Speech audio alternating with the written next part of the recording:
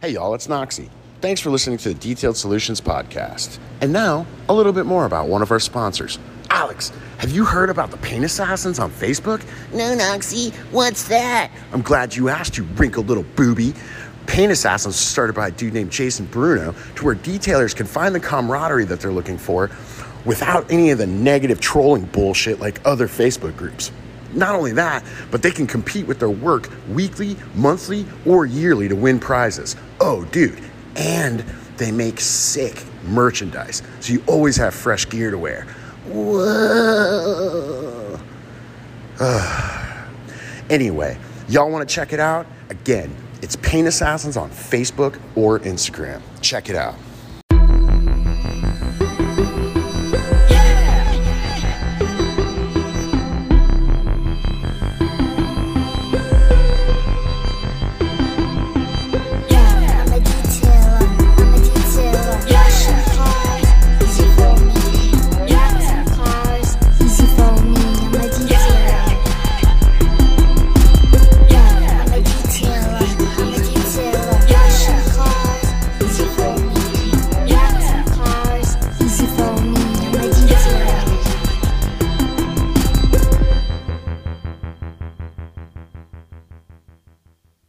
Welcome to the Detailed Solutions podcast. My name is Alex. This is another edition of What's on Your Mind. As always, Jason Bruno is here. Hopefully his phone doesn't break about 10 minutes in like last week and he mysteriously disappeared without letting anybody know. How you doing, Jason? Oh, man, I'm good. I'm surprised you guys didn't hear the bang as soon as like my phone, literally, it just cracked. Dude, you like disappeared and we just kept rolling. I don't even think Brian knew that you were gone until until we were done. So this week we've got an exciting one. We didn't really have a huge topic. So we're gonna kind of experiment with the brand awareness. And so Mr. Joel LaPalme from IGL has reached out to me and we've talked about getting him on the podcast. So I said, you know what, Joel, we don't have anything going on this week that we want. Let's run with this. So Joel, how you doing, buddy? Hey, I'm doing great, guys. I wish I was in Florida with you both, but I'm in Canada. I don't know if you'd want that. It's stupid hot. Yeah, I looked I checked my my weather app, I don't know, like midday, and it said it was 88, but felt like 97 with 70% humidity. So I don't know that you want to be down here. Yeah, I don't know. Maybe not if it's that. I don't mind the hot. I don't like the humidity. Yeah. Mm-hmm. Yeah. You know, because you're always waiting for that rainstorm to happen. Oh, yeah. Yeah, and then it gets worse after. Yeah. Yeah, the hail. Yeah, we just the PDR guys are all smiling ear to ear. We don't get hail that bad. At least where I'm at, we don't get a lot of hail. Never seen hail. Here. Yeah. So Joel, man, let's jump into this. So for anybody who doesn't know, who's Joel LaPalme? I don't know who is. I'm the president director of IGL Coatings North America, but I'll specify. So my partner, Jeff, and I, we own IGL Canada, IGL USA, IGL Mexico, IGL the Caribbean, so the Bahamas and a lot of the other Caribbean islands. And then we own a little bit of some of the Latin America, like Panama, Colombia, some of those ones. Nice. They're part of our group, if you want. Right. And Joel, you're not a detailer by trade. Absolutely so not. How did you get into the detail industry before we jump into how you got into IGL? How'd you get into the detail industry? I had just sort of semi-retired. I was 27 years in the food industry. I managed and controlled companies here in Canada in the food industry. My last stand, I was vice president of a company called Aurora Importing, which is the largest importer of Italian goods. So Aurora has been around since 1952 in Canada. Nunzio Tomino, who's actually one of probably Canada's 5 wealthiest people, really nice gentleman. I was his right hand for almost 15 years.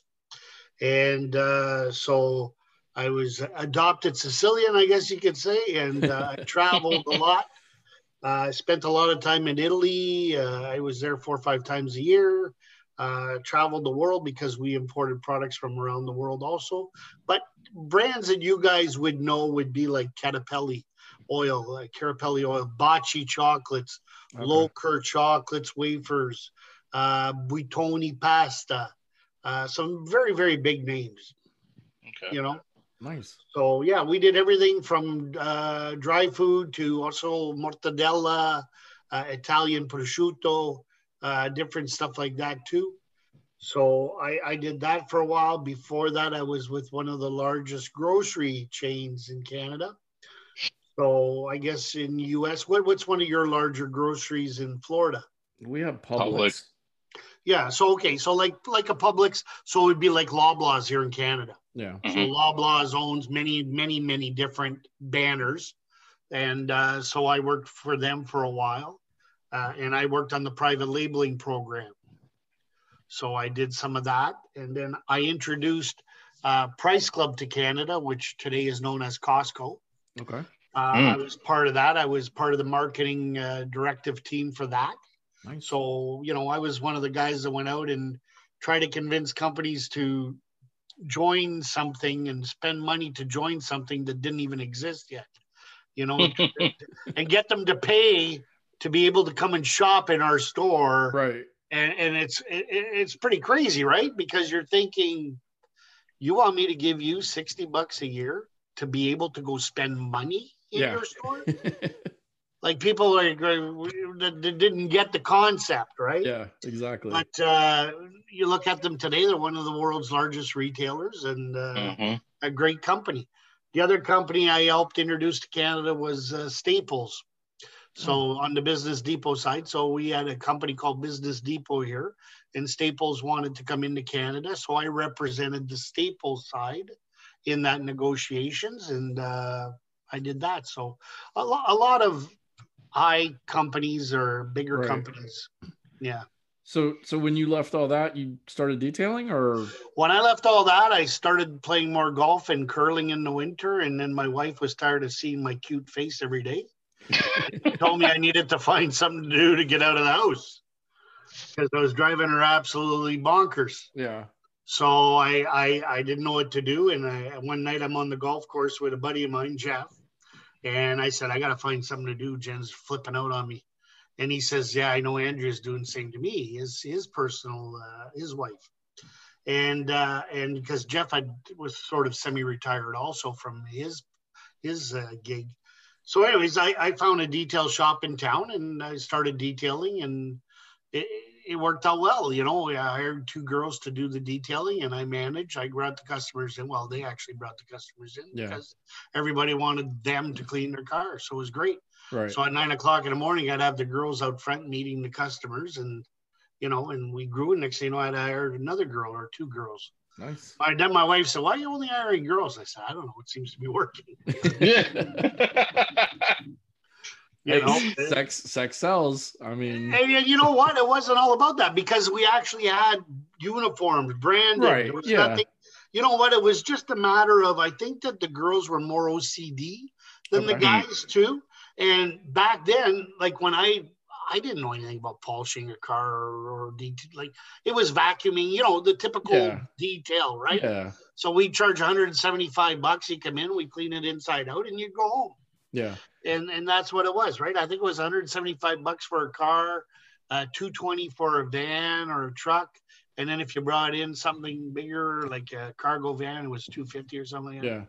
No, and that's what we did. And you're kind of right because, and again, I say sex sells, but when I was running the car washes, I loved having the girls as the service advisors because kind of twofold, right? So one, sex sells. If you had a cute girl, the guys, they'd be like, you want to wax today? And the guys are going to buy it, right? Because they don't want to think that they're not manly enough or whatever. The girl is talking to them. But then on the flip side, women would buy stuff from them because they felt like they weren't the male service writer that was trying to get over on them or tell them they needed something that they didn't. And my female service advisors at all the car washes that I ever had them at always did better than their male counterparts. Right. And again, it's just because they could play both of the genders, you know, in two different ways. So, you know, it's smart. It's smart. Yeah. And then one day I had a lady come in and ask me for ceramic coating. I didn't know what it was. So I sat at the computer with one of my employees, Lindsay, and we Googled it. And, you know, I won't say the company name, but a company name came up, and I called them and I asked them if I could get some coatings from them, or what do I need to do? Because I had a customer and this little old lady had 32 cars. Oh, wow. And she was bringing in 2 for us to do and try. And anyways, and this company told me to go take a long walk off a short bridge. So yet today, only a handful of people who know who this company is. But let me just say that I'm looking in the rearview mirror to see them now. Detailers, let me tell you why Slick is the perfect silica spray. Slick has made protecting your car easier than ever before. The amount of depth and gloss that is left behind after using Slick will leave everyone speechless. What is the biggest complaint about silica sprays? It's the streaking and smearing left behind for you to deal with on your car's paint, taking away from the gloss and shine. Slick is the first completely streak-free silica spray on the market, which provides the greatest user experience available. Some of Slick's benefits are the UV inhibitors to add to UV protection, high-quality silica, allowing Slick to work well with ceramic coatings, waxes, and sealants. It can be used as a drying aid, maintenance for coatings, on windows, rims, and it's safe on trim. And no streaking leads to a safer application, because the more streaks, the more you have to wipe, and we all know the more you touch a car, the more damage you incur. So go to the Detail Supply app and pick up some Slick today. And remember, use the code DETAIL15 at checkout to save 15% off your purchases.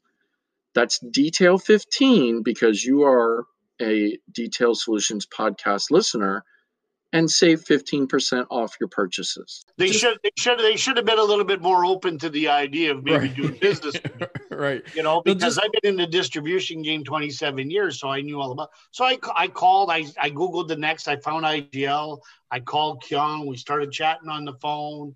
I explained to him the situation, and he said he didn't have a distributor in Canada. I said, that's okay. I said, let's see how it works. Maybe I might be your guy. And he's like, well, what do you mean you might be my guy? You own a small detail shop. I said, well, I'll tell you a little bit about my background after, but let's see if this works. So I bought some product. He shipped it over, and then we actually did not a Zoom, but a FaceTime. Yeah. And he walked me through the process and with the girls, because they were doing the work. I wasn't.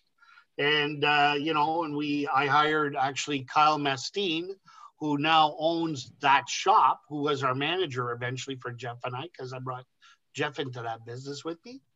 And Kyle now owns it outright, but he was one of the best paint correctors in all of Ontario. Oh, wow. So we brought him in, and he looked after like the largest Porsche collection in Canada, the largest whatever. He had like very high prestige customers. Right. So he came in and he polished all the cars and did a great job. And then the girls would apply the coatings. So it was a good tag team, right? Yeah. And Kyle didn't mind. He liked coming in and working with the girls, and the girls didn't mind. They didn't have to do all that stuff. They just looked after. Anyways, we really started pumping out some coatings and stuff. And then I called Kyung. I said, okay, I need to order more product. He said, I don't have a Canadian distributor. I said, well, what is it going to take for me to be your Canadian distributor? And then he says, well, it's going to take you guys to say that you're going to buy X amount a year or whatever, a commitment, right? Right. But there was a number attached to that commitment. I said, okay, no problem. So 4 or 5 days later, I get a call saying, hey, well, you sent money. I said, well, isn't that what you said it was going to be for the Canadian?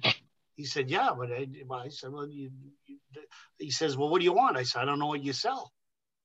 I said, what's that going to buy me? Whatever I sent you. So we started like that. That's how it started.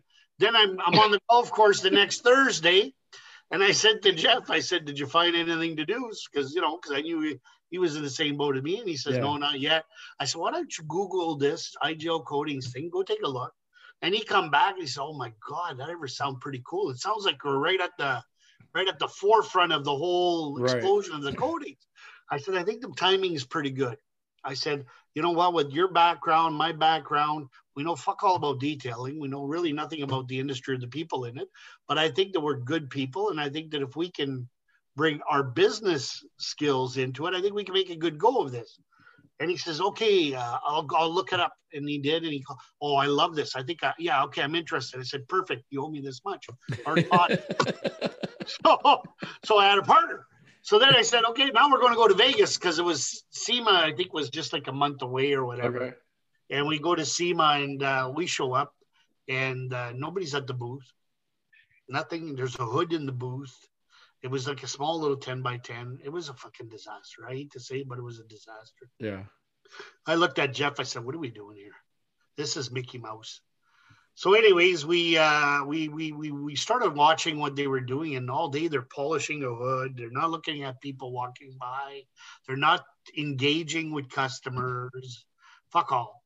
And we were just there for Canada. So we were just looking for people, you know, if we saw Canada on the badge, we'd approach them, right? Hey, how are you? We're with this company. Yeah, but it wasn't a good feel. And the next day again, I show up and everybody's half hour late. Like the show started, but they're half hour late. I can't even get in the cabinet. So I said, okay, this is not going to work for me like this. So we basically told Kyung that, you know, this has got to change, dude. You want to run a business. We got to run it professionally. We got to run it right. We got to build it right. You need a good foundation, any company, any detail shop. You need a good foundation. It's not just about, you know, having this machine or having a vacuum and go. Right. You got to really know where you want to go to get to the end game, because otherwise you're never gonna find the finish line. Yeah. So we basically said, well, I think you're gonna be calling us and asking us to look after the U.S. And he said, oh no, I don't think so. I think we're okay in the U.S. 3 months later, we got a phone call asking us if we wanted to take over the U.S. Now, at the time, there was somebody who had the U.S., right? Correct. Okay. Yeah. Okay. Yeah. So they were kind of the ones that were doing the. It was, listen, I'll be honest with you. It was a small detail shop in a very weird location in the U.S. Didn't make sense to have a distributor in that part of the planet. So. Right. I got you. You know, and again, no knocks to any of the distributors, any of the detailers that are trying to be distributors, but I think that you fully got to be committed to one or the other. Either you're a detailer or you're a distributor. Yeah. You can't play both hats. You can't play both hats. And I mean, everybody tries and everybody's got a product, and I'm coming up with a new product. I'm coming up, you know, everybody wants to invent something. That's great. But remember, if you're, how do I want to say it? If you're a detailer and you're focusing 20% of your time on building a brand or building a product or building something, that means that you're taking 20% out of your effort, out of your generating income of your business. Right. Because the detailing is what's generating the income today. If you're taking 20% of your time out of that to focus here, you're cheating yourself over there. And I think that you don't want to do that. And you're right. I mean, with something like this, right? It's different if you're going to sell a couple of products out of your shop or something. But when you're taking on, no, but that's a retailing. That's not distribution. Right. When you're taking on something this big, it's yeah. I mean, you have to be 100% at it. Otherwise, you're not ever going to do anything. And that was when I was at the car wash before I left. The owner had a distribution deal with Simonized, and he took care of a lot of car washes in town that weren't his. And so when I got him into doing this type of detailing, we went out and got a distribution with Rupes. We went out and got a distribution with some of the other chemical companies. And I told him, I said, listen, if you want to do more with this than just get it cheap for your car washes, you know, we have to go out. We have to sell this stuff. We have to push it. And like, that was his problem, was he didn't believe in it enough to keep paying me my my salary for me to go around to like different detail shops and other car washes and dealerships and try to sell it, you know, and then he's yelling at me like, we bought all this shit and you're not selling it. And I'm like, okay, but you won't let me leave the property to go sell it. You know, and there was a constant back and forth. So you're absolutely right. I mean, if you're not doing it full time, you're never. And when we took over IGL, there was 45 customers. Oh, wow. That was it. So the first thing we did is we called the 45 people and asked them some questions. We said, why are you buying IGL? What do you like about the product, or what don't you like about the product? How's the service? And you know, and then when talking to people, you learn a lot, and then you ask them what other products do they use, and you get to learn a bit about those companies and what's their weaknesses over there and what's their strengths. Right. You know, because it's like anything else. If I'm going to go into an interview, or if I'm going to, like, you know, if I know both of you guys, so it's different. But if I didn't know both of you guys and you invited me to come on a Zoom with you, first thing I'd do is I'd Google both of you. I'd want to find out a little bit more. I'd go check out your Facebooks, you know, because I want to be prepared. Right, exactly. You know what I mean? And it's like going for a job interview, right? You want to be prepared. So for us, when we were going to start calling, you know, detailers and saying, hey, hi, we're IGL, you know, and when we first did that, let me tell you, a lot of people didn't know who IGL was 5.5 years ago, you know, and I think that certain moves we made really helped us elevate. Yeah. And then we knew that we were doing things right. But the biggest thing is shipping of the product, try to be efficient, having product in stock was a big thing. So, you know, we pride ourselves in that we carry probably anywhere from $750,000 to $1 million worth of product in the warehouse at all given times. Wow. There's product. Yeah. And you guys know this. If we're out of product, sometimes we'll fly it in. Yeah. And you know what I mean? And there's no money to fly in products, guys. Right. Because you're losing for us, it all. there isn't. Yeah, you're losing it all on the flight. And that's the one thing. Service. Right. And that's the one thing I can say about IGL is there's very rarely have I ever seen, you know, anybody put up a thing like we're out. And usually if you're out, it's like, hey guys, it's sitting in customs. We'll have it in a day or two. Just bear with us kind of deal. Yeah. You guys very rarely are ever like out. The only thing we won't fly in is the 5 liters right there. Yeah. You know, because then forget it. We'd lose our shirt. Yeah. So if I'm out of Genco, or if I'm out of Pre-Code or an Answer, we'll fly in 500 mLs. Yeah, I'm not going to make much money when I get it and move it out, but at least I'm keeping my customers home. You know, and the next containers, you know, I think right now we had a container arrive last week. We have a 40-footer arriving in 2 weeks, and then we have another 40-footer leaving in 2 weeks. So there's always so you guys are almost every other week getting a container. There's something coming, if not arriving, coming. No, that's good. So what year was this when you guys took over? Or okay, so let's go. What year was it when you jumped in with Canada, and then what year was it when you took over North America?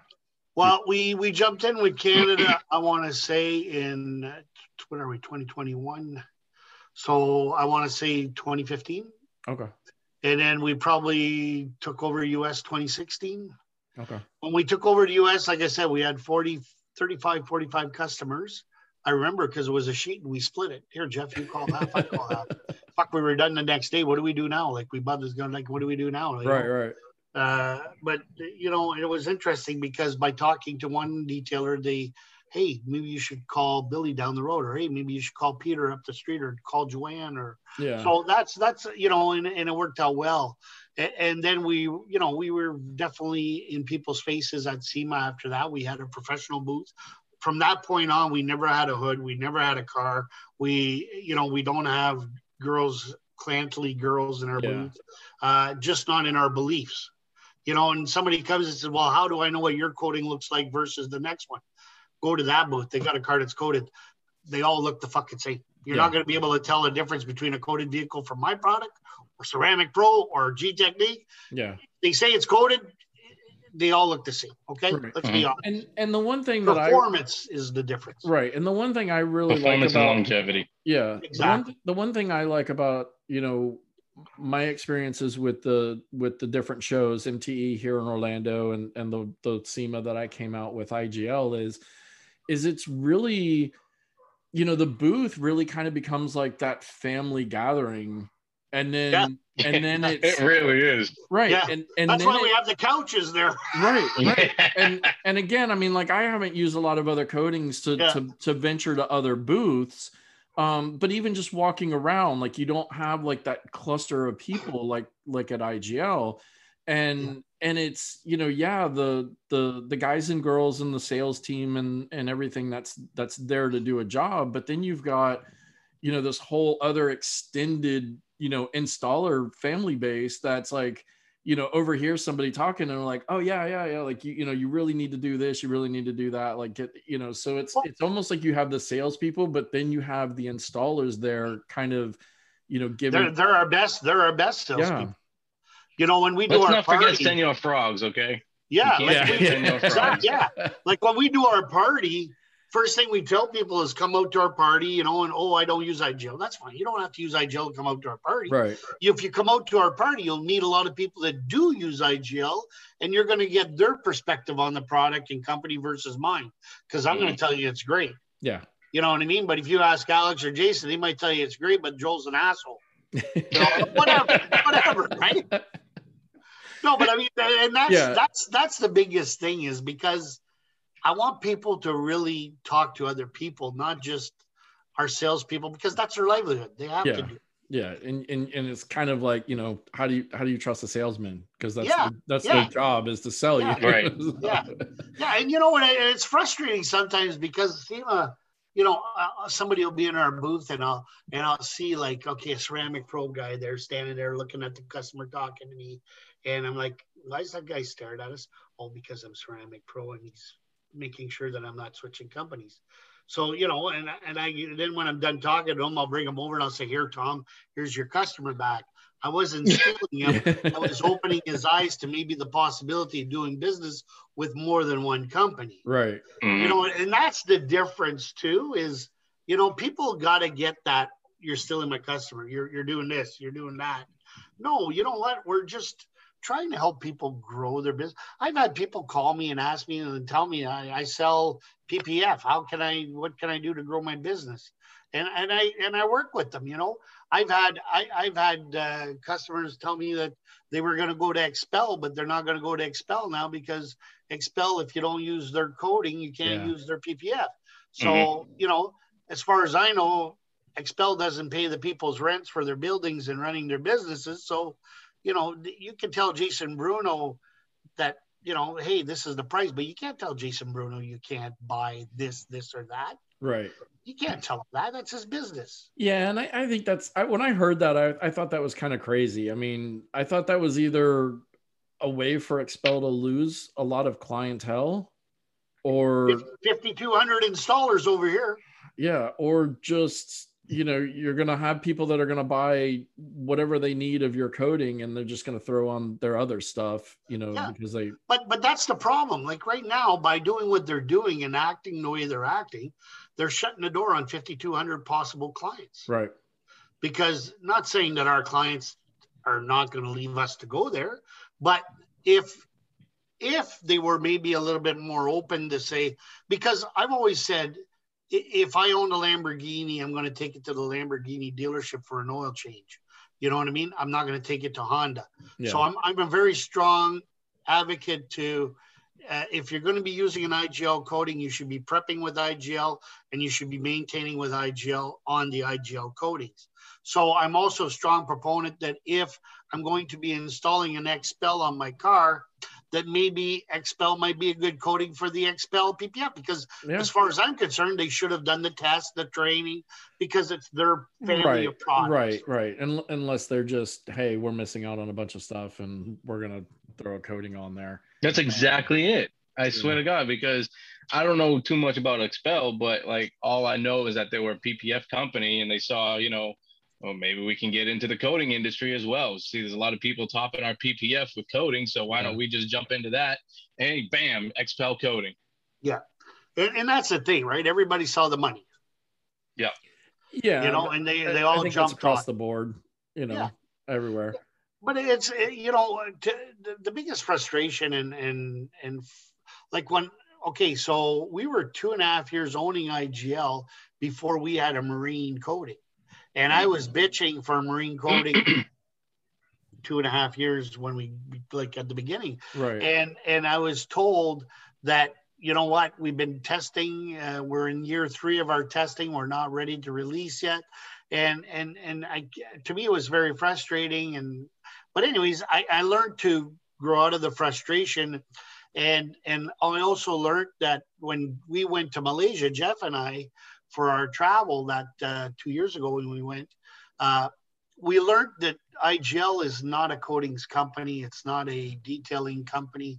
IGL is really an R&D company. Right. You know, that's the primary function of IGL. And if you ask Kyung, what does IGL do? They are a research and development company. So actually, they do a lot of work for OEM in Korea. So a lot of the Korean manufacturers, so Hyundai, Kia, whatever, different companies, they work on the backside of things, doing and developing and working R&D for a lot of other companies. And I respected that more once I understood that they're not just going to release something for the sake of releasing something. And I guess today that's what makes me laugh the most is, you know, company pops up tomorrow and they got a 7-year coating. They haven't been around 7 months, but they got a 7-year coating. Yeah. And that's one of the things, you know, when I talk to Danny, you know, and ask Danny questions, is he's like, you know, we don't put it out until it's ready. You know, we're not gonna rush. And it's frustrating. How long have we been talking about the bedliner, Alex? Oh my God. I learned about that shit 2 years ago, man. Exactly. I was just going to mention that shit. Right? Like, seriously. Right? See what I'm saying? Yeah. Like and it's not that it's not there. It's just not there for them. They're expecting, because when it goes, it's got to go and it's got to be right. I don't know if you ever saw, like, you know, we talk graphene, for example, and it's a big topic nowadays. Yeah. Mm-hmm. And if you ever look at IGL's graphene, if you ever go into the website, not our website, but iglcoatings.com website, and you go to the blogs and you really see how they developed and how they built our graphene coating, it's actually reverse technology than everybody else is on the market. And it's how they stack the different whatever. It's over my head. Yeah. Under my but it's very cool and it's very different. And that was something else I didn't understand. I kept saying, because again, we post everything, right? We go to our website, you'll see our MSDS, you'll see our TDS, you see all of our installers, and we get so much fun. Why do you put all your installers up there? Oh my God. You know, and it's funny because we'll know, okay, this week CarPro's targeting our installers. Right. Because somebody will be hitting the website in that specific area for 3-4 hours. So you know that they're just calling, right? How would you like a free coating? Let me send you a free coating. Let me send you this. Let me send you that. And people say, why do you do that? Well, you know what? If we don't do a good job looking after our customers and taking care of you guys, then you have an excuse to leave. But if I do a good job looking after you and taking care of you, take advantage of the free coating, hang up the phone, never pick it up again with the call. I don't know. Right. You know, I can't be scared to lose my customers to another product. I got to do a good job to providing you the very best product that allows you to make the very best money. Right. And it's like it's like what you said a few minutes ago. I mean, who says you can't use multiple different 100%. Brands? You know, I mean, it's, you know, and that's one of the things that I've always liked about you guys with IGL is you guys never say, well, if you're going to use this company, you can't use us anymore. You're like, okay, cool. You know, as long as, you know, there's room in the market for everybody. There's also, I'll be honest, but there's also that happy be like I'm okay with good, better, best type of thing. Yeah. But if it goes good, better, best, wonderful, amazing, fabulous, then I'm out. You know, Right. I had a guy 2 months ago call me up, and he wanted our coating. So I sat and I talking to him on the phone, and I said, okay, well, can you tell me what? Yeah, I'm a Ceramic Pro installer. I said, oh, cool. Do you use anything? Oh, yeah, I use G Technique. Oh, right on. Yeah, I use SB3. I use SPS. And I just stopped him right there. And I said, well, you don't need IGL. Yeah. I said, you've got some really great brands that you're working with. And you've mentioned 4 of them. You like, you know, Ceramic Pro, G Techniques, SB3, SPS. They're all great brands. Right. I said, why don't you try to focus and really work and build your business around maybe one of them? Yeah. You know, why do you want IGL? Well, I want that Kenzo thing, you know, or I want this, or I want that. Yeah. Well, and I think when I hear about guys like that, or even girls like that, I just think that they're confused.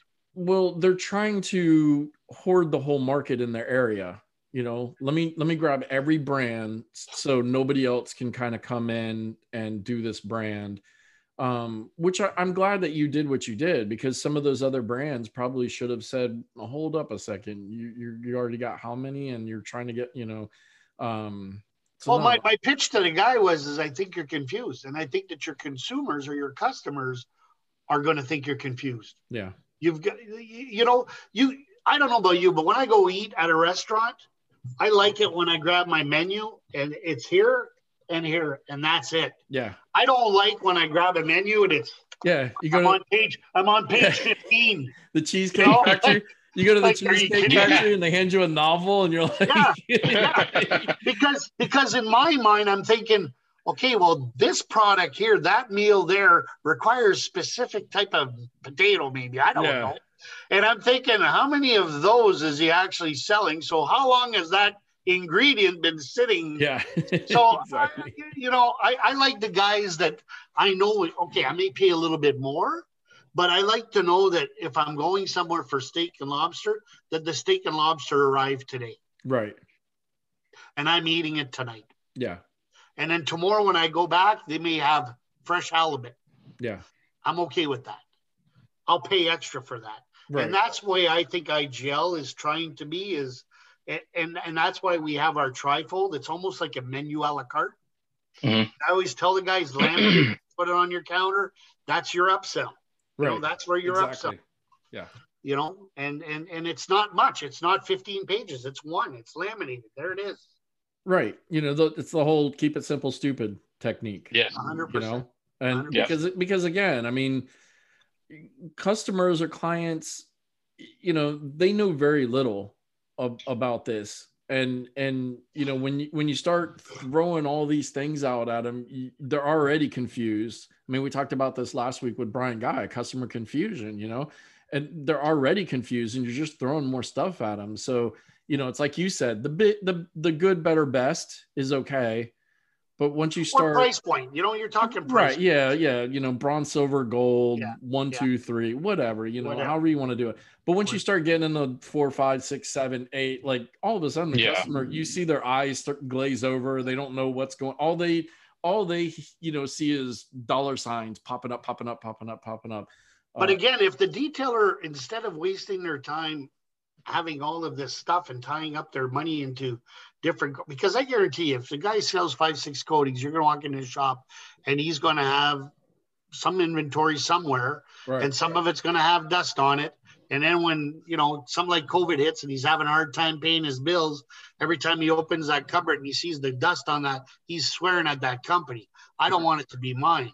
That's why having it in stock, us having it in stock, you ordering it today, getting it in 2 days, to me, that's important. Right. Because I want you to keep your money in your pocket to reinvest it in your marketing or your business to grow your business. You know what I mean? And you're right. Because the more you have laying around, I mean, Jason and I have had this conversation many times. I'm a very minimalist when it comes to my compounds and polishes and things like that. And Jason's like, man, you got to try this. You got to try this. You got to try this. And I'm like, dude, I'll get to it when I get to it. Because, you know, again, if you have 4 or 5 different coatings sitting there and you're not using them all, that's wasted revenue. right? Like you spent money on it you're not using to make money, and then coatings. Bro, don't use me as an analogy again. No. But I'm just saying, because we had this conversation. But and I coatings use go all bad my after a while. and all my polishes, all of them get used. I know you do, but I'm just saying I like coatings is totally different. It is. Coatings it totally is. Different. It is. And I get what you're saying, and I get where you're going. Just different analogy. Okay, well, whatever. It's what's really frustrating is when I get a call, and I won't lie, I get about, let's say 5 to 10 a week minimum. I'll get a call and it'll be, hi, I just had my car coated with one of your products. And I was just wondering, what do I do to maintain it? What products do I need to buy to maintain it? Oh, dude, that's the detailer's fault right there. And this is the biggest frustration, because I keep telling everybody, and I think I do it in all of my lives, is, guys, you're leaving money on the table. Everybody who walks out of your shop after a coating should be walking out with $120, $150 worth of products. Yeah. You got to equip that guy. You got to teach him what he needs. You know what I mean? And then when I sit down and I tell the customer, okay, well, you're going to have to go to the website. You're going to have to, but then I say to them, well, why don't you go back to your detailer? Because you're not going to pay the $15 shipping I'm going to have to charge you. And pay retail. So you're going to pay the same retail at Alex's shop that you're online, but minus the $15, because Alex has already covered that in his order. That's what I do. I tell my clients, I say, hey, I'll get you some stuff. I'll save you the shipping on it, because it's a no-brainer. Right. Well, but yet I get 5 to 10 calls a week. That's crazy. And you guys know, here's another example of bad businessing. So we have $500 or more is free shipping. Yeah. I think today, I saw 2 orders.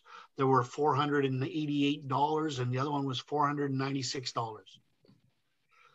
So they paid $15 shipping. I called the guy for fun. I said, if you would have ordered like a bottle of wash, what's a bottle of wash? $8, $9? Yeah. I said, you would have got free shipping. And but I didn't need it. No, you don't get it. Right. You just gave me $15. Yeah. It's like going to the church. I'm going to pass the hat around. Like you spent more. You spent more buying less than $500 than you would just buying that one product. And I don't. It's not that I don't want your money, but I don't want your money when it's that, because I'd rather you keep it and invest it in marketing my brand, maybe within your business, right? Exactly, and do a better job that way to grow. But when you spend money foolish, and we'll get guys that'll order like, oh, I need to order this right away, and I need you to overnight. Like delete's a big one for overnights. I don't know why, but a lot of people will order delete in an emergency. Like, I don't know, a ball of delete's what, $19, $18, yeah, and they'll spend like $45 overnight FedEx. And I'm like, what the fuck? Where do you live? Do you not have anybody around you that could have delete or whatever? Like, I don't know, but I think a lot of people get caught up in, the car shows up and there's water spots on it and it's panic mode. But as a responsible detailer, you should have your stock. Yeah, you should have that on stock. I've got 2 bottles. You should have an extra bottle all the time. I've got 2 bottles of it. Whether you use delete or any other water spot remover, like, especially Florida detailers, that shit needs to be in gallons. Yeah. Well, that's where we sell the most 5 liters. Yeah. Wow. Florida and Hawaii. Yeah. Oh yeah, Hawaii gets pretty bad rain, acidic rain too. Yeah. Yeah, we get a lot of delete out there too, and now a lot of Genco. Genco's really because if it comes in and it hasn't been sitting on the car like for 2 weeks or whatever, Genco will look after it. If it's hard, then you're gonna need straight up delete. But right, yeah. No, that was nice when we had Jen on to talk about that. That was a crazy episode, man. The last of the 3 hours or something. Yeah, the last of the 3-hour episodes. Hey, listen, I got Love Island to watch later, so we ain't doing 3 hours. Yeah, no. So I know I want to ask something. Actually, Bruno kind of brought it up, and he's not talking about it, so I'm going to ask it. I want to talk about, how did Marcus come about into? Man, Yeah, take my damn question. You weren't asking. Yeah, because y'all two chatterboxes. You gotta jump in, man. I can't even get a fucking word in. So I want. So Jason, what do you want to ask me, Jason? Yeah, Jason wants to know about Marcus. Yeah, I want to know how Marcus came in. I mean, I kind of know personally already, but for our listeners and everything, how did Marcus Parsley become a part of IGL, and how did he become where he is today? You know, with the whole training center in Lexington, Kentucky. Yeah, so pretty simple. So we met Marcus pretty well almost at the beginning, probably 6-8 months into the business. I met Marcus over the phone because we were talking. I was talking with Pavel Z about certain products, and we were talking about our industrial commercial coating Eclipse, which we were developing at the time. And he had given me a guy's name from Ceramic Pro that we were talking to also, and we were having conversations. And then he said, well, one of my good friends, he knows quite a bit about this stuff too, which was Marcus. And we got on the phone, we started to talk and all this. And then I said to him, okay, cool. And what we wanted to know a bit more, and I asked him, like, what is it that you're looking for in this type of industrial commercial coating? And we talked about that. And anyways, the conversation went really, really well. Like it was almost like you guys in Gen 3 hours. All of a sudden it's 3 hours later. Yeah. I'm still talking to this guy. And it was really interesting. And I asked him, I said, he was pretty diehard ceramic pro at the time. And I said, well, can I, for fun, can I send you a coating? He says, yeah, but I'm ceramic pro. I said, yeah, no, that's cool. I have no problem with that. It doesn't hurt to take a look or try or smell something different. So he got it the next 2 days later or whatever. And he couldn't get over that it didn't smell. And then I told him, I said, just apply the base. You can do the whole car. 5-10 minutes flash time, you'll be fine. Anyways, he calls me up about 2 hours later, and he says, this is a joke, right? This isn't really it. Like, can't be this easy. And I said, no, that's it. He says, you're serious? He said, yeah, that's it. He says, it doesn't smell. The glow of the gloss is incredible. Blah, blah, blah. And he says, fuck, I love it. I said, okay. And then I knew there was something about him that I really clicked. Like, obviously, you guys know a little bit, Marcus and I clicked quite a bit. Obviously, Gunner Joel Parsley, that's Gunner's middle name. Pretty honored by that. But, I don't know. It's almost like I found a kindred brother, right? Right. And I said to Jeff, I said, I got to get on a plane. I got to go to Kentucky. He says, what are you going there for? I said, I got to meet this guy. I got to go sit down with him, meet him, and talk to him. And so we did for a bit. And then we didn't really, we were just starting to go, right? So anyways, we invited him to join the team, and he did. And, he's a little bit more mature. I won't say older, but I'll use the word mature. Yeah. than a Brian or a Kevin Cox or a Jen And it's funny because everybody says, you guys went for all the military guys. And I don't think we did. It just happened like Kevin Cox. He's pretty big into the Air Force side. And, I think he was an engineer or something on that side of things. It's almost kind of hard in this industry. I mean, this industry is full of. Well, I asked the question, and I should be asking Jason the question. Like, when you guys leave the military, I know in Canada, and it's not detailing, but I know in Canada, the government, when you retire from the military, they'll give you money for retraining or for whatever. But for some reason, to me, it just seems like all these military guys in the U.S., they're all going to detail. So I was wondering if the military gives money for them to go learn another trade. Like, do you guys? So, in the military in the United States, we get free education benefits, so we can go to college for free.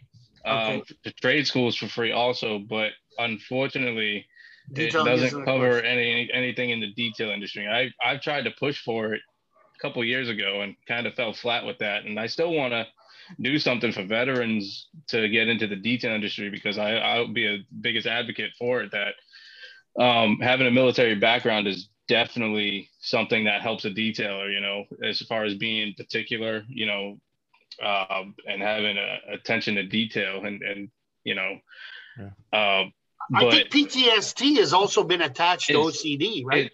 Yes.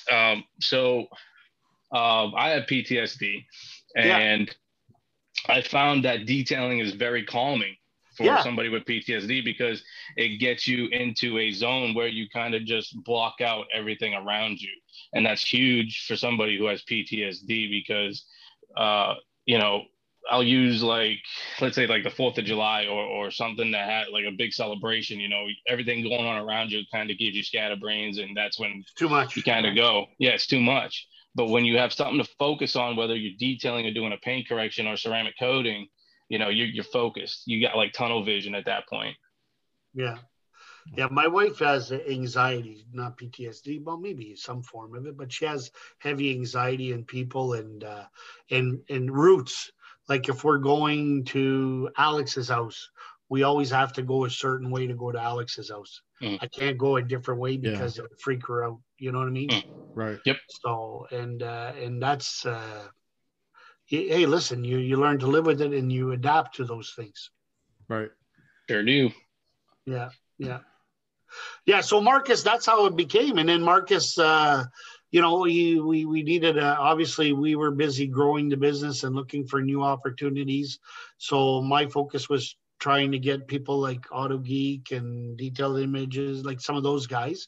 So while I'm doing that, I can be managing the people like Brian, Jennifer, and Marcus was mature and he's had experience managing people in the military or whatever his past life.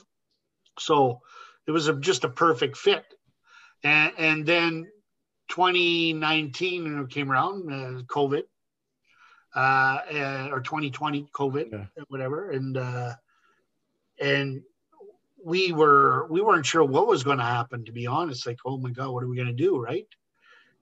And then we grew 44%, you know. Isn't that crazy? Liz, I have to say this because everybody I talk to in this industry blew up last year, like from just detailers to the companies to everything, and we were supposed to be shut down, right? I think what happened, and I attribute it a lot to, like, we grew a lot, and a lot of it, like, listen, a lot of it was like our resellers, like the Auto Geeks of the world, the Detail Images of the world, whatever. And I think what happens is that because of COVID, a lot of people were secluded, right? You weren't allowed to go. And so if I'm stuck at home, I'm going to clean my car. Yeah. So I think a lot of people went online and bought more of our products and, you know, or we're working from home. Yeah. You know, a lot of that was going on. And that's what I was thinking too. You know, people weren't traveling. No. You know, people weren't doing this, they weren't doing that. So they had that extra money that, the disposable income was crazy. Right. Now I've always wanted to get my car done, you know, professionally detailed, ceramic coated, PPF'd, window tint, whatever, head to toe, back to forth, you know. So now they had the money to be able to do it. So hopefully, yeah, because you think if you live out in the rural part, I don't know, what city are you, Jason? Tampa. And Alex, you're? I'm just outside of Orlando. Okay, so which is the bigger one? Probably Orlando. Tampa. Okay, so Tampa's let's say Tampa. Big. Okay, so Orlando's more famous. Yeah, but if you're on the outskirts, more famous because of Disney. But if you're on the outskirts and you're commuting into Tampa every day for work, right? So, I mean, listen, it's not California, but it's still going to take you time to get there, get home, right? Every day. Oh, yeah. So you're an hour in, an hour back on the highway. So you're busting gas, and then most of the cities you have to pay for parking in the city. You just don't park for free. Yeah. So there's a cost for the parking, and then when it's lunch, you most of the time you're going out for lunch because you're there. So you're spending lunch, you're spending parking, you're spending gas back and forth. You're spending a lot of time in the vehicle, so you're on your phone. So your cellular bills are maybe a little bit higher. So all of these costs by working at home have vanished. Yeah. So now that extra, $600-700 a month that I was spending just with my commutes, my lunches, my whatever, I was able to put that aside. If you do the math, 700 times 12 is, it is what it is, right? Yeah. It's 9,004, Yeah. whatever. Yeah.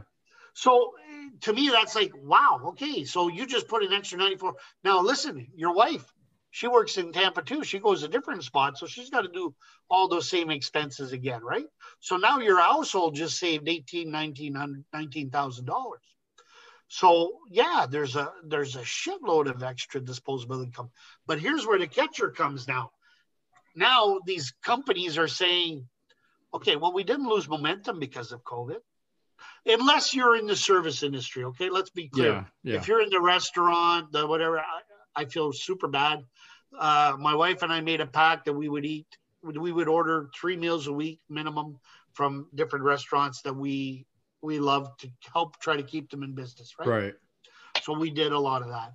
But if a lot of the companies are saying we didn't lose momentum, why are we renting these 16-floor buildings that's costing us millions of dollars a month in rent when we were able to function with everybody working from their homes? Yeah. And our business grew and people are working from, I'll be honest, a lot of people think, well, if everybody worked from home, there'd be a lot of slacking off.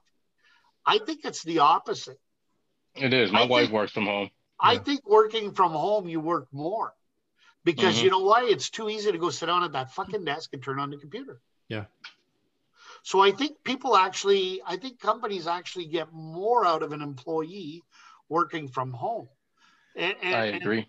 And I think that these are the things that now companies are realizing. So I think that you're going to see a lot of commercial real estate is going to be cheap. Yeah. And a lot of residential real estate is going to be hard to find and the prices are going to go up, especially for the middle to upper class, because what's happening is now, I might have been living in a $300,000 home, but now I can afford that $500,000 home because, hey, we're saving 20 grand a year. Right. Exactly. So I think you're going to see that market be harder to get in. So it's going to be tougher to find a home 300 to 600 because more people are trying to get out of the lower into that. Yeah. And I just, that's the way I see it. I think you're pretty much spot on because I think you just pretty much explained my life right now. Literally, like my wife works from home. Yep. She's doing great. She's getting promoted and shit like that. We're about to move into a house in next month. So, I mean, literally, you just explained my life. Yeah. And I think that it's a lot of other people's lives. And I think that that's the biggest thing. So, yeah, we were up quite a bit and it was great. And then we started focusing on what do we do to retain our detailers and what do we do to increase our detailers? Because you get to a certain point where you max out a lot or whatever. So then what you got to do is look for different opportunities. So Aegis or the Bedliner Armor, coming soon. Yeah. But again, but these are different markets. These are different trainings. So when we really built the training center to be able to train people how to use Aegis, which is coming soon, and because it's not going to be a product that is just going to be offered. If you do not go and attend a training, you will not be able to use this product. Right. Because it's going to require special equipment, special things, right? Is that the sole reason for the training facility, or did you guys just think, hey, I wanted a training facility that really accommodated people for. I don't know if you were you at SDC or did you see our class? You probably saw the videos? I saw the video. Okay. So the classroom was the most important part to me for that. I mean, we're going to go back in the shop. We're going to show people a bit of things. We're not spraying water there. It'll be definitely a waterless shop, but it's not open. Like it's closed 90% of the time, right? It's only going to be open when we're doing trainings. Gotcha. Marcus will be there to use the offices because it's 45 minutes from home and he'll just get more done being there in the office. But the biggest thing is to be able to, because Jeff and I have such a strong business background, and we do mentor. We both mentor a lot of people, not just in this industry, but in our past life industries. And I still see the value of teaching people the proper way to run a business. Right. And you know, and it starts with the detailer, because there's some detailers that are fantastic detailers. You know, that's who they are. They're fantastic detailers, but don't put a customer in front of them because they're assholes. Right. They don't know how to talk to customers. And I always said, and I always preached, if you're too busy in your business, who's growing your business? You know what I mean? Yeah. And there's a lot of detailers that's what they are. They're too busy in their business, and nobody's really there growing their business. So what I want them to do is, if it's Joanne or Bob or their wife or girlfriend that's growing their business, that's the person I want to see at the training. Right. Because those are the people we want to take in the back and teach them how to make that shop, that building, more money. You know, I don't come on. I don't do these little spliffs and, you know, and whatever, memorize something and come and repeat it 20 minutes later. Yeah. When I talk, I shoot from the hip. And, right. Yeah. I mean, as long as I've ever known you, I mean, it seems like, you know, when you do your lives, you know, you could tell it's not scripted. You know, No. you're just getting on. You're like, hey, I've got some stuff I need to get off my chest. I need to tell you guys. I want to share with you guys or whatever. Yeah. So, yeah. So with the training center, is that now just going to take over all the training? So, like, you know, where before you guys would do, you know, a training here and a training there and you know, kind of all over the country like most people do. Are you guys I think what we want to do is centralize it for now. Okay. And who knows, you know, maybe another one somewhere else down the road. But right now, I think it's important. We have, and the reason we picked Lexington is it's very cheap. Yeah. You know, your hotels, we worked out a deal with Staybridge. So you get a suite, right? A little kitchenette, everything. And I think it's $75 a night. Oh. So, I mean, if we put the training center in Tampa or Nashville or Orlando, it ain't going to be $75 a night. No. And so we wanted to make it affordable for anybody and everybody to come.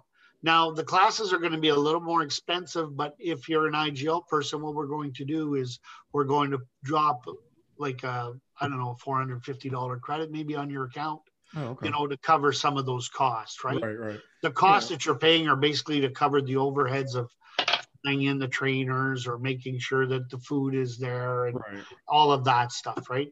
Yeah. But the biggest thing is I think it's nice because it'll be a secluded area. So people will be focused. Not a lot of distractions. And that's important. Yeah. It'll be very modern. Like, you know, we got the screens that are Wi-Fi. We got everything there, right? So it'll be really, really modern and ready to go. And we got great partners like Flex, Auto Fiber, Ian and Chris. These guys are awesome guys. They work with us. You know, I think Billy's going to do some stuff with you guys too, isn't he? Yeah, well, Billy's renting the building. Like he's going to rent the space to do something for Billy. And I love Billy. You know what I mean? I don't always love all the F-bombs he drops, and he knows that. I tell him that all the time. No, but I do. I tell him that all the time. Yeah. You know what I mean? Like but that's Billy, and that's okay, I guess. But again, you're you know, I drop an F-bomb every once in a while. I apologize for it if I do, but I mean, I just don't want to offend anybody. And I think that by doing too many, sometimes you offend people, and you're a business owner. Now Billy is really a business owner now. He's no longer, he's got to focus 180% on the business and growing the business and the brand EDG. And if IGL can help Billy grow, albeit I don't have a problem helping Billy grow. He's a good guy, comes from good people. That's another thing I think is, you know, you guys have been very, I guess, close knit with a lot of companies, right? It's not just, hey, paid assassins. We were the first ones to donate stuff to give away to people. Mm-hmm. Well, but I'm not even talking like paint assassins. I'm talking about the relationships you guys build in the industry with other companies. Yeah, like Randy Doyle, PNS, and stuff like that. Right. You know, the whole Angel Wax connection with Chris West and you know, like you mentioned, Billy. I mean, you guys are very like, hey, if we could all help each other, let's all help each other.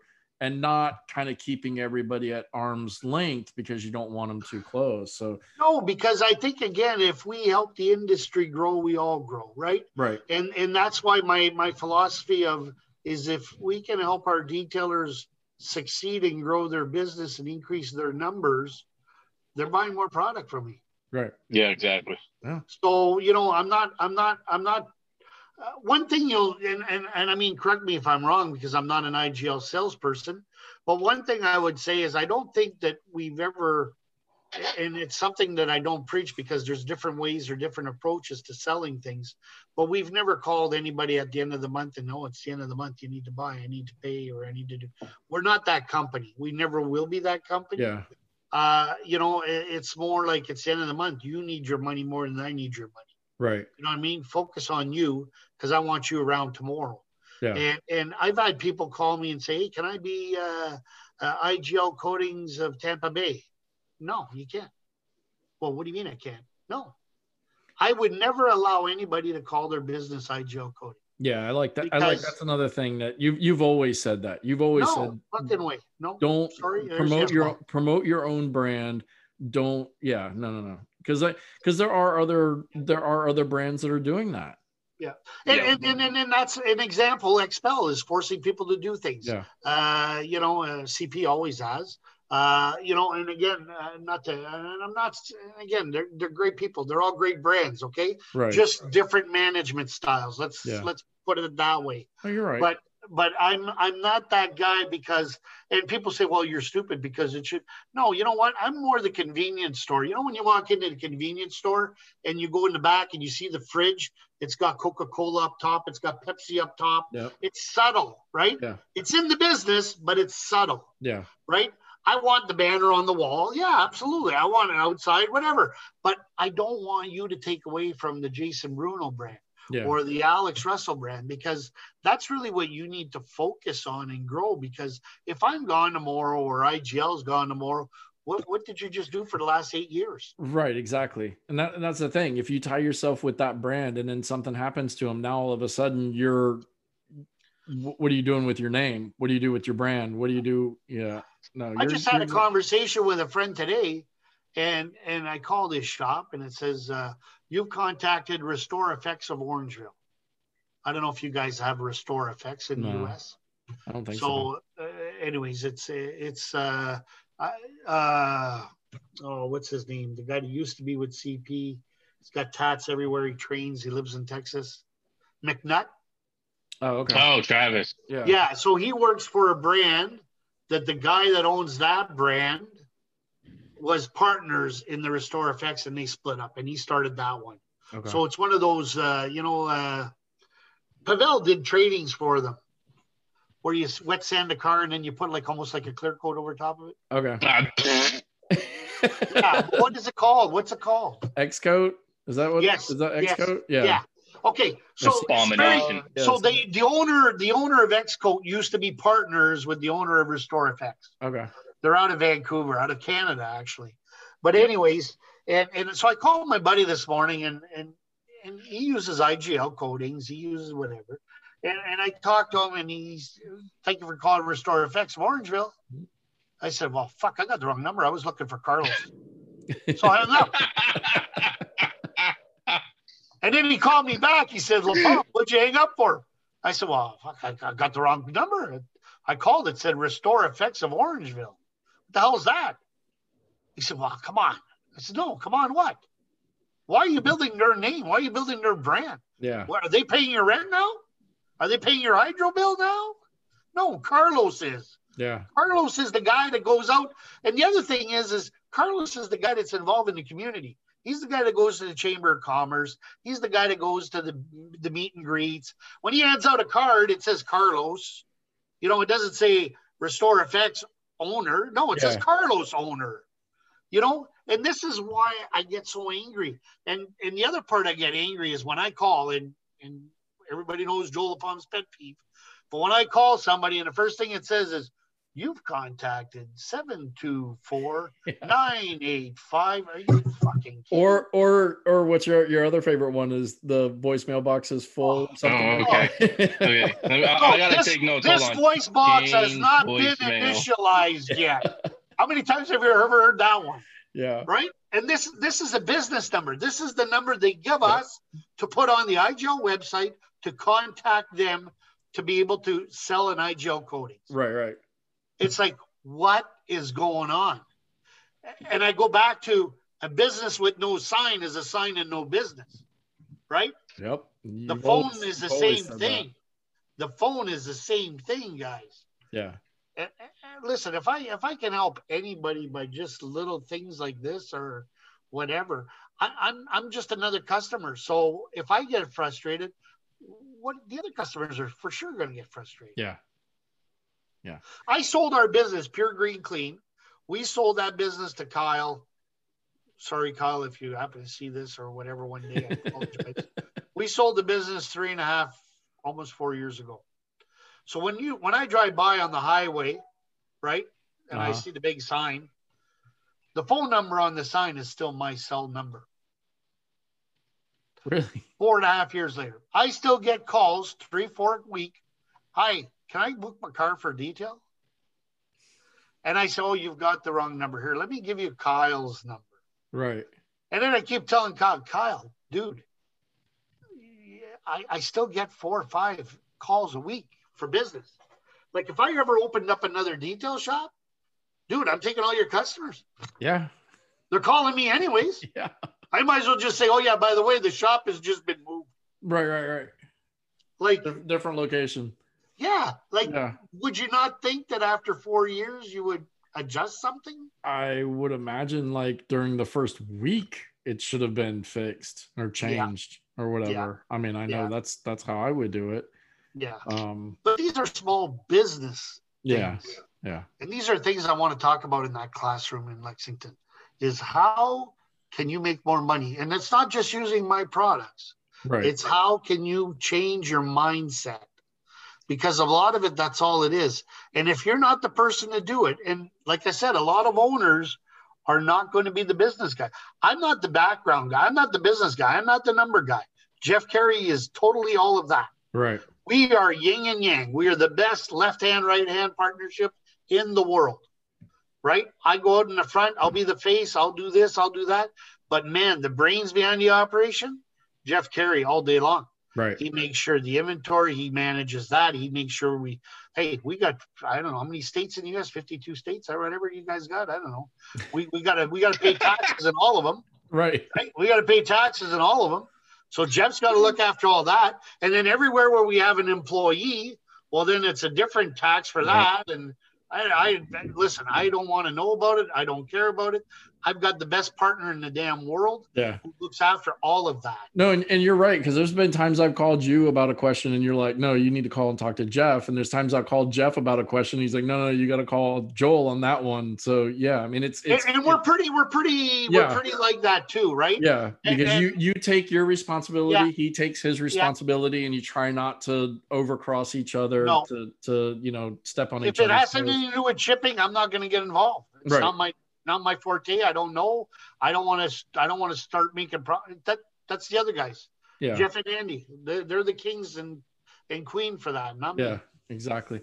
Hey, I want to talk to you a little bit about SEMA this year. Yeah. With everything that's kind of happened, MT Orlando getting shut down, the SDC, depending on who you talk to, it was a hit or it was a miss kind of deal. And now it sounds like MTE Las Vegas is maybe on the fence. Like, what's your feeling about SEMA? Well, MTE Las Vegas, I think, is a mistake. Mm-hmm. I think MTE Florida is really good. It's a great show. We love it. It's fantastic.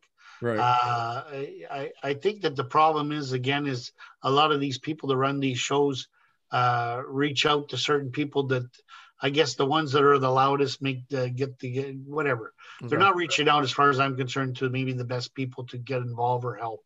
Right. They have these education seminars and this and that, and it's always the same people that are doing whatever, right?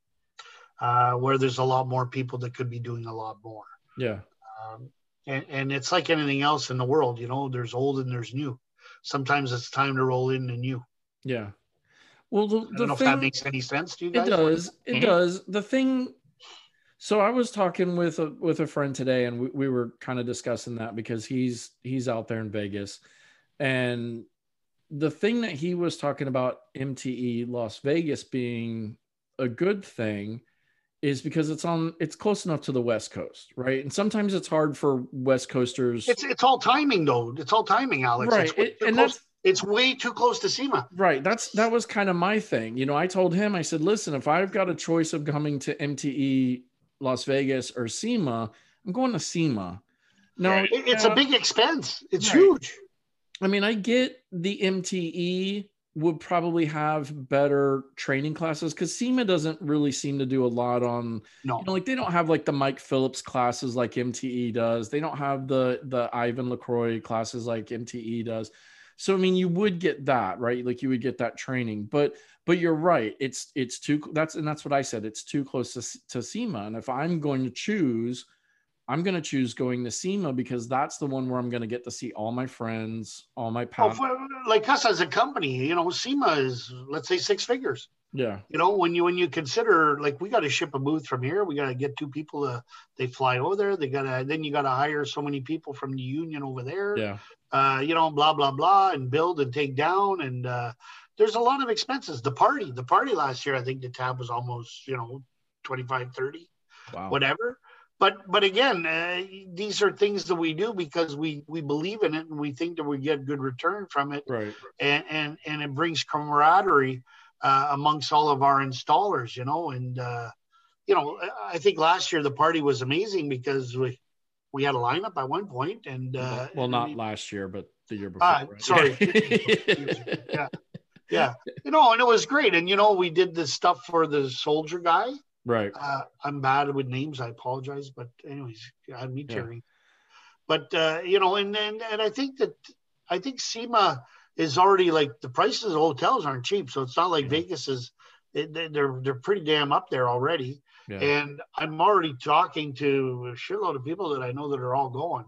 So I think SEMA is going to be maybe even bigger than usual because people have been locked up. Yeah, that's what I'm hoping. That's what I'm hoping for, and that's what me and my buddy were talking about. Because he was like, man, international travel. I don't think there's, he's like, I don't think there's going to be a lot of the bigger names coming. And I said, I've heard from a lot of them have representation in US. They might not come themselves. Like, okay, listen, Danny Chong's not coming. Kyong's not coming. We know that. Yeah. Even Jeff's going to go straight to his other place. He's not going to come this year. I'm going to go. Right. And what we'll do, it'll be kind of cool. We're going to tag team again, yin and yang, right? Left and right. Yeah. So Jeff's going to be at his place there. And so when we register a user, a new customer, we'll have people in the booth with iPads. It'll go right to Jeff. If Jen's got a new customer, she'll bring him to that person. They'll fill in all the stuff, send it off. Jeff will have their account set up before they even leave the booth. Oh, wow. So they'll be able to actually go to their hotel, take advantage of the SEMA sale right then and there and buy product. So we're going to try to do things differently. And that's the one thing that IGL, we've always been proactive on is that, how do you say, it's almost like when you guys go to Cars and Coffees or when I see a lot of booths, they take a lot of cards, they take a lot of information.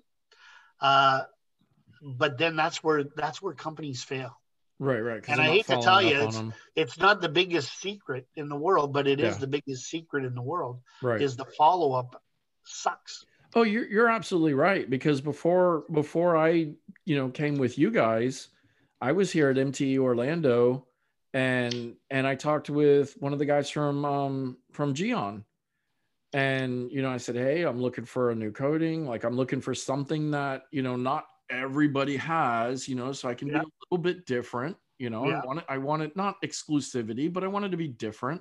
And they got cool bottles. Right. And he was like, oh yeah, no problem. Here's my card. He's like, email me. Like I sent 3 emails and never got a return. And And then I stumbled upon, I tried to join the IGL Facebook group, not knowing that it was a private group. And that's when Jeff messaged me and was like, you see that's the difference. So a lot of the Geon guys or G Technique guys, or if you look at those salespeople that they have, those are all detailers. Yeah. They are, correct? Yeah. Yeah. Okay. So they're all running a business. They all have a business to run, which is their shop. If you look at IGL, our salespeople are full-time employees. Right.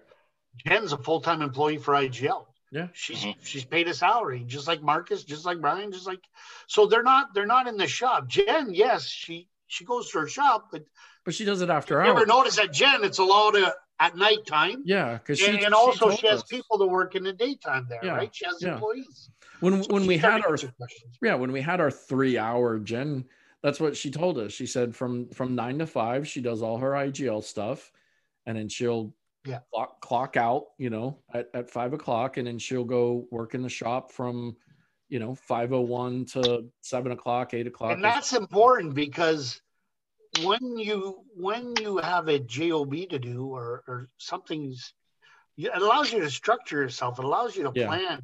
And I'm a very strong proponent to, I like to plan my work and work my plan. Yeah. You know what I mean? And I always tell people, like, I used to get mad when I was VP there. I used to have my salespeople always give me their agenda, because I used to always say, I want to see your agenda for the week. And at the end, there was always a big box on the far right.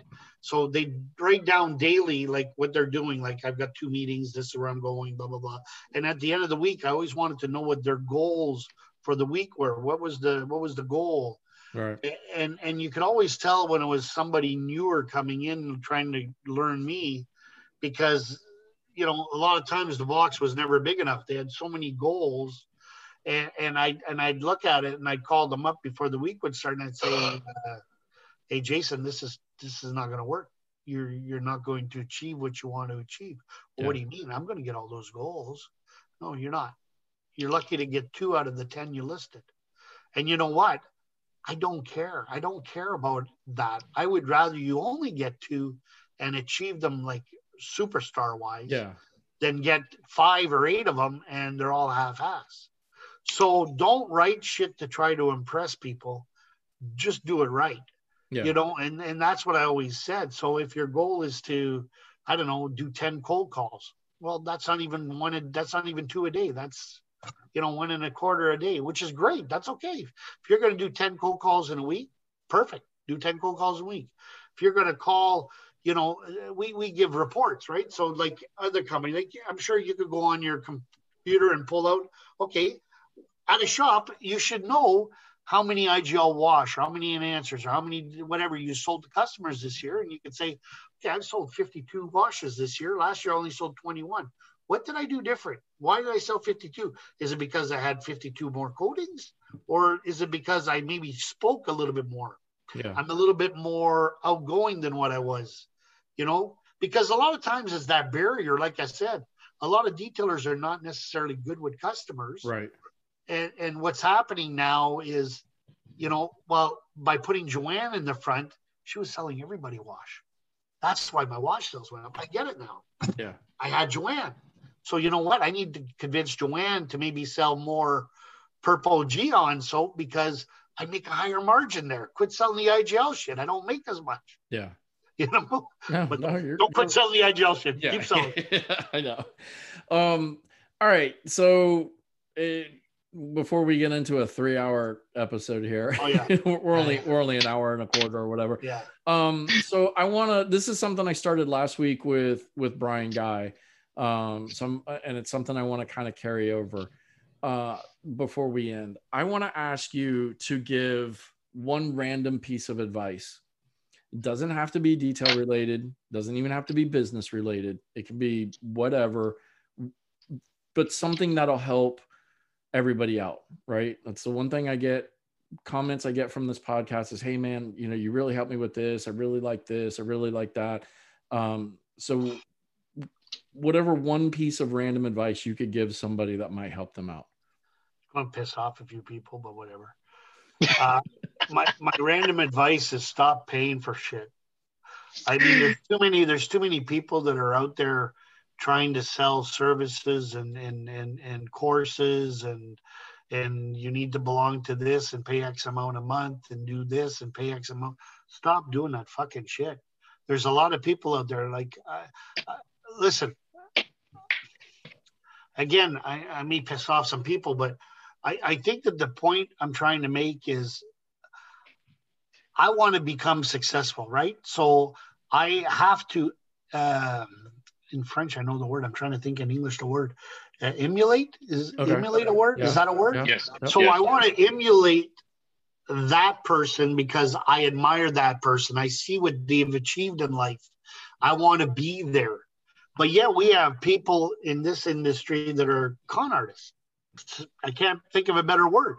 Yeah. That charge people money and let's be honest, they haven't achieved fuck all in life themselves. They I don't know, they got a used car, they've been bankrupt 5 times, they living whatever, and you know what? It pisses me off because what the fuck are you doing and who are you going to teach to? You know, I want the guy that's got 3-4 homes. I want the guy that's successful. I want to know how he became successful and what he did to get there. And a lot of those guys will talk to you for free. Yeah. A lot of those guys, if you pick up the phone and reach out to them, they'll tell you for free. This bullshitting people and pretending that you're bigger than what you are, even though you're big, it doesn't mean nothing. Okay? And so it pisses me off. It pisses me off when I see shit like that. Right. And that was one of the things that when I was talking with my friend earlier today, you know, we mentioned, you know, the social media has allowed us to portray a different image of ourselves than what we really are for most people in this industry. And that's really hard, right? Because there's a lot of people that present themselves in this industry as super successful, you know, big guys in the industry, and they're really not. So I think you hit it right on the head there, you know, where I mean, I'm not big in this industry. And I told you that when we talked the other day. Yeah. I'm not big in this industry, but have I ran a successful businesses in the past? Absolutely. Have I done well for myself? Absolutely. Yeah. Will I do well for myself in the future? Absolutely. Why? Because I know how to build the business. Yeah. I know how to take something from here to there. Yeah. Right. And you don't lose that. Okay. But the thing is I've never looked at anything in a tunnel. I've always looked at things open. Right. And I think that it's important to understand too. And even when you talk with somebody and when you're dealing with somebody and you want to get into things, it's important to know that in the back of your mind, and I can tell you right now, again, like I said, there's too much BS. You're going to see a lot of people, they're going to fall flat on their faces and it's going to hurt. And you know what? Too friggin' bad. You shouldn't have been where you thought you should have, or you thought you were going to be. Yeah. You know, you got to learn. It's like skateboarding. You know, or riding a bike. You know, when you ride a bike, start with the training wheels. Yeah. Like, you know, don't go to unicycle right off the bat. and this is the issue. I think you got too many people trying to be unicyclists, and it's not going to happen. And then you got people that are going to, you know, we're going to travel the world here, and then they're going to find out that they don't have $50 to get across the street. Yeah, exactly. You know, and that's going to hurt, right? And you can only go back to the well so many times. You can only go knock and ask people or the same people so many times for more help or more money, because after a while, people are going to say, fuck you, I'm not giving it to you anymore. I'm done. Right. Why am I helping you if you're not helping anybody else but yourself? I don't know if you heard that. Why am I helping you if you're not helping anybody else but yourself? Yeah. And too many people talk about how they're not about themselves and how they're, oh my God, I'm only here for this, for that. And when you come to realize, if that was true, why did we talk about you for the last 3 hours? Yeah. Okay. So these are real, like these are real things. Okay. And I think that people have to realize that if I can call somebody, and I've had people call me asking me business advice and questions that don't even use our products. Right. Do I care? No, because you know why? I just want to be able to help the industry grow, because one day, hey, who knows? Maybe the product that they do use, somebody will piss them off somewhere along the way there. And then I remember that guy. Yep. That guy helped me out. Yep. That person helped me out. You know what I mean? Yeah, and you're exactly right. I mean, it's lies have to stop. They have to stop. Right. I mean, and again, if you're not putting back, it's what's the old saying? Put back in more than you take. 100%. 100%. So even if you're, we have a lot of people. We have a lot of people in this industry that I see. Listen, okay, there's not many Rennie Doyles, Mike Phillips around. Right. Okay. These guys are one-offers. Okay. These guys are special. They're awesome people. I'm glad to consider both of them friends of mine. And no matter where they go, they're stand-up people. I don't give a shit what anybody says. They're stand-up, up and above and beyond. And they are also truthful people in the sense that they will put other people in front of themselves. Right. Okay. It's not all about, because they know that, like I said a while ago, I want to put you in front of me because the more you do, the more I'm going to make. But when I start thinking about me, I'm only going to make a little bit. But if I have 500 people out there that I'm helping, right, they're all making a little bit. That's a hell of a lot more than what me can make on my own. Exactly. So this is why people have to start thinking a totally different way. And you guys probably know, like, we own a betting company too. Yeah. Okay. So that's a big business. Okay. I'm not going to lie. It's a big business, but I help my wife 6 to 7 days a month. Every month I help her out. And I do certain things on the weekend and I do certain things for her, but I give her 6 to 7 days a month. And when I'm out on the road for her and I'm driving the truck and stuff, and I'm always on my phone doing IGL stuff. But what's neat is I get to stop at somebody's place. Like, I get to stop at Jason Bruno's place. And when I'm unloading and I notice that Jason Bruno maybe did $38,000 in betting this month. And I say, Jason, usually you're always 12, 14 grand. You did 38.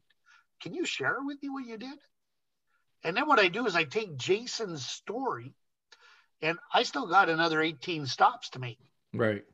Okay. I'm going to share what Jason did with another 18 people, because I'd love to have 18 other people go from 10 to 38. Right. Exactly.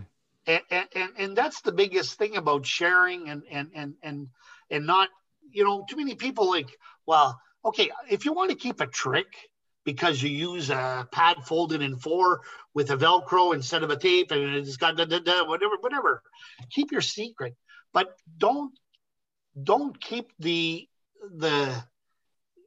brand away from. So I don't know. Right. I don't know what I'm trying to say, but I know what I'm trying to say. No, I got you. I understand. Yeah. I get it. Hopefully the people listening will get it. I hope so. Yeah. And the biggest thing is, people show up and oh yeah, I'm trying to be Mr. Nice Guy and this and that. And oh yeah, well, what are you using? You know what? I can always tell somebody's fake is when they walk in. I've never walked into somebody's shop and said, well, I noticed you've got that brand, not my brand. Oh, how come you don't have that? I don't give a shit about that. When I go into somebody's shop, I'm going in to meet you. I'm going in to see what you're doing in your shop, to observe. I don't give a shit what the products are. I'm just going in to observe that maybe I can give you some feedback that can maybe help you grow your business. I'm never going to talk about products. Yeah. Okay. You're going to buy from me if you buy from me, and if you don't, you don't. Right. I always said, if everybody had $100 in their pocket, give me 2, let me earn 98. That's good. I like that. You know what I mean? Yeah. Because, and that's the biggest thing, right? And if I can show you how to make more money than anybody else, I think you're going to come and listen to me a little bit more, or you're going to want to be part of it a little bit more. Oh, absolutely. I think people are drawn to people like that. Right. Yeah. Because that's the one thing that I've really started getting out of my detailer head over the past couple of years or so. And I'm starting to meet other people like what you're saying, right? Like, I'm finding these mentors who are successful, but they're not out bragging about it. Right. Yeah. They're not loud. Right. Because they're the ones that I know are really successful. And I'm starting to listen to some of the things that they say versus some of the things that the loud guy over here is beating his chest about, kind of deal. And that's where I gravitate more to people like that, because I feel like, 99% of the loud people that are praying or yelling how successful they are, they're not successful. Right. And there's only one Grant, there's only one Grant Cardone. Right. You know what I mean? There's only one, what's his name? The tall giant guy. Who's a public speaker too. He's got like Tony Robbins. Yeah. Tony Robbins. So there's only one Grant and one Tony. Right. There isn't a lot, okay? Right. But there's a lot of people that are making noise, but that's all they're doing, buddy. That's all they're doing. Right. And they may show up at a shop near you, but that's all they're doing. They're just making noise. They're talking, but they don't really have anything to say. They don't have anything to say. They don't have the experience to share. You know what I mean? They can pretend a lot. Yeah. They can pretend a lot. Right. You know, they can go out and have a good lunch with you. No problem. But they got to know how to make money. That's the difference. Yeah. You know, and I'm always about constructive criticism, you know, and helping people do things better, you know, because there's nothing better than if I do something wrong or whatever. I've always encouraged staff to do things, okay? And if they make a mistake, no problem. We'll learn about it. We'll chat about it. We'll figure it out. Right. What could we do differently? Yeah, but it cost us money, this mistake. That's okay. Mistakes cost money. Yeah. But you know what? We don't learn from them if we don't. Exactly. You know, and this is the difference between wanting to be successful and pretending to be successful. Yeah. Because the guys that are pretending to be successful, like you said, they're loud. And they don't do them. They don't do the things unless they're sure. You can't always be sure like. Right. And sometimes those mistakes might cost you a little bit, but they're going to earn you a lot more in the future, because now you know what not to do. Listen, Joel, so for anybody who wants to reach out either to you or get in touch with IGL to you know, either get on board or get information, where's the best place to reach out to somebody, whether it's you or whether it's me directly? I'll give you my cell, 647-456-7764. Awesome. Anybody can call me. And sometimes I know that blows people away. Like, I can't believe I'm calling. No, Anybody can call me anytime. I will pick up my phone 98% of the time. And if they don't, there is an answering machine that's going to say, hey, you reached Joel.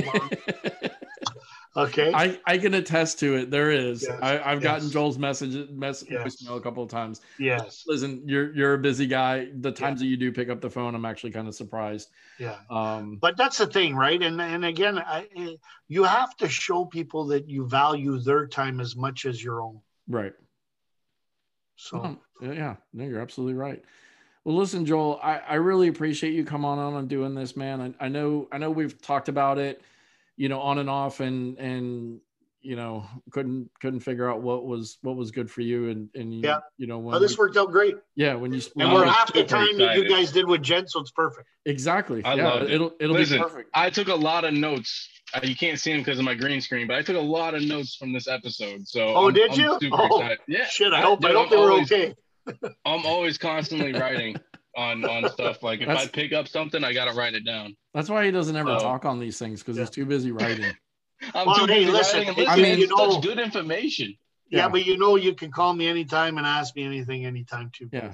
And trust me, I'm gonna do it now, man, because I got some questions that I want to talk to you about offline. Yeah. So you know, this is recorded. You could go back and listen to it as much as you wanted to get this information, right? Yeah, but see, I get it firsthand.